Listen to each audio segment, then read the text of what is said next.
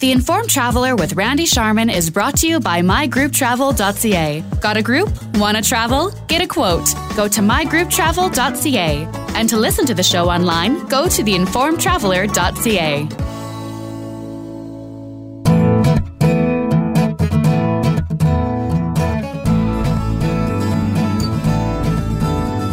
You're listening to the Informed Traveler radio show, and we start our show this week getting some advice on flying with an infant. It can be very unnerving for a new parent, even a veteran parent. So, to help us out, we're joined by Jess Hopper. She's an editor with cheapflights.ca who recently came out with some advice for those flying with an infant. Hi, Jess. Hi, thanks for having me. Quite a comprehensive list of tips you have here. Air travel tips for new parents. You can find it on cheapflights.ca.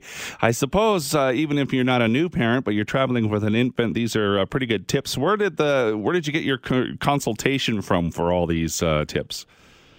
So we did talk to quite a few parents who have traveled with kids before because, airlines will give their own information beforehand, but the people who have actually traveled with kids often have their own secret tips or insider tips that have worked for them in the past, and they're eager to share it with other parents who are maybe overwhelmed by the idea of bringing their kids on a long flight.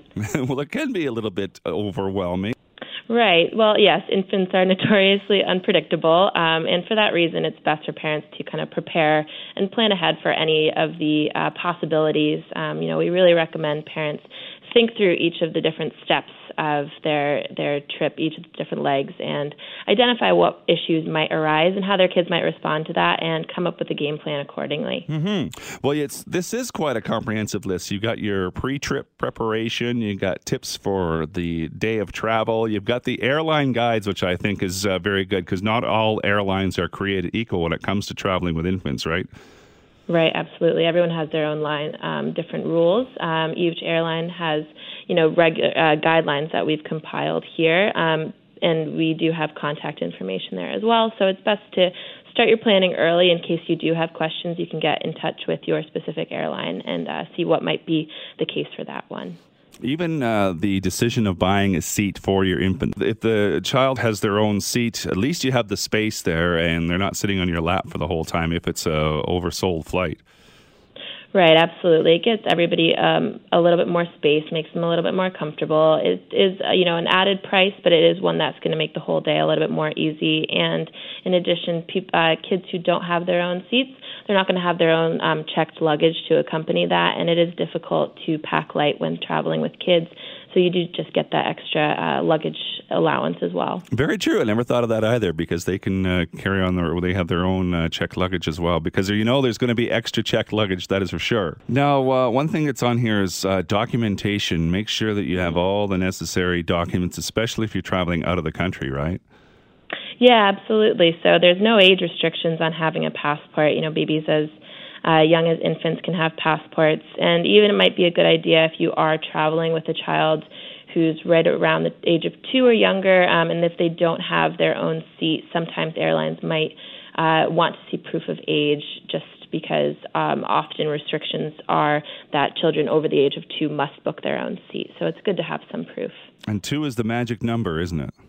It is, yeah. 2, the age of 2 or around 20 kgs weight will kind of determine what the airline's allowance will be.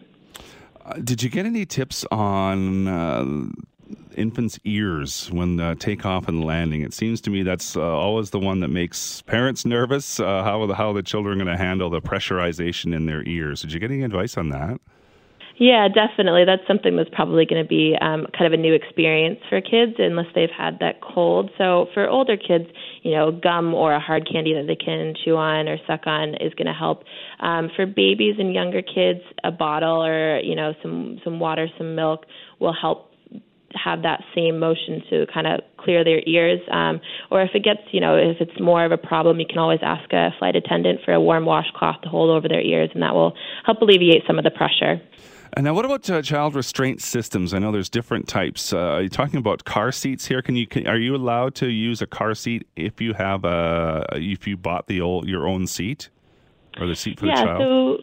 Right. So when you buy your car seat, it will be labeled as to whether or not it's approved by Transport Canada for for carrying on to airplanes. So that works for younger kids. It'll be a back-facing car seat that you'll need to install into the seat. And for older kids, you can buy specific harnesses that are shaped similarly to the car seat harness, where you just wrap it around the airplane seat, and it makes it a little bit more comfortable. It protects their chest a little bit and holds them more securely into the seat than would a regular standard airplane seatbelt.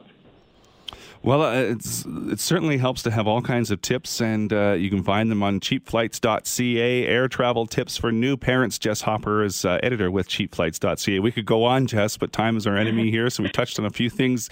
If people want to check out all the tips, they can check your website. Absolutely. Thanks so much. The Informed Traveler with Randy Sharman is brought to you by mygrouptravel.ca. Got a group? Want to travel? Get a quote. Go to mygrouptravel.ca. And to listen to the show online, go to theinformedtraveler.ca.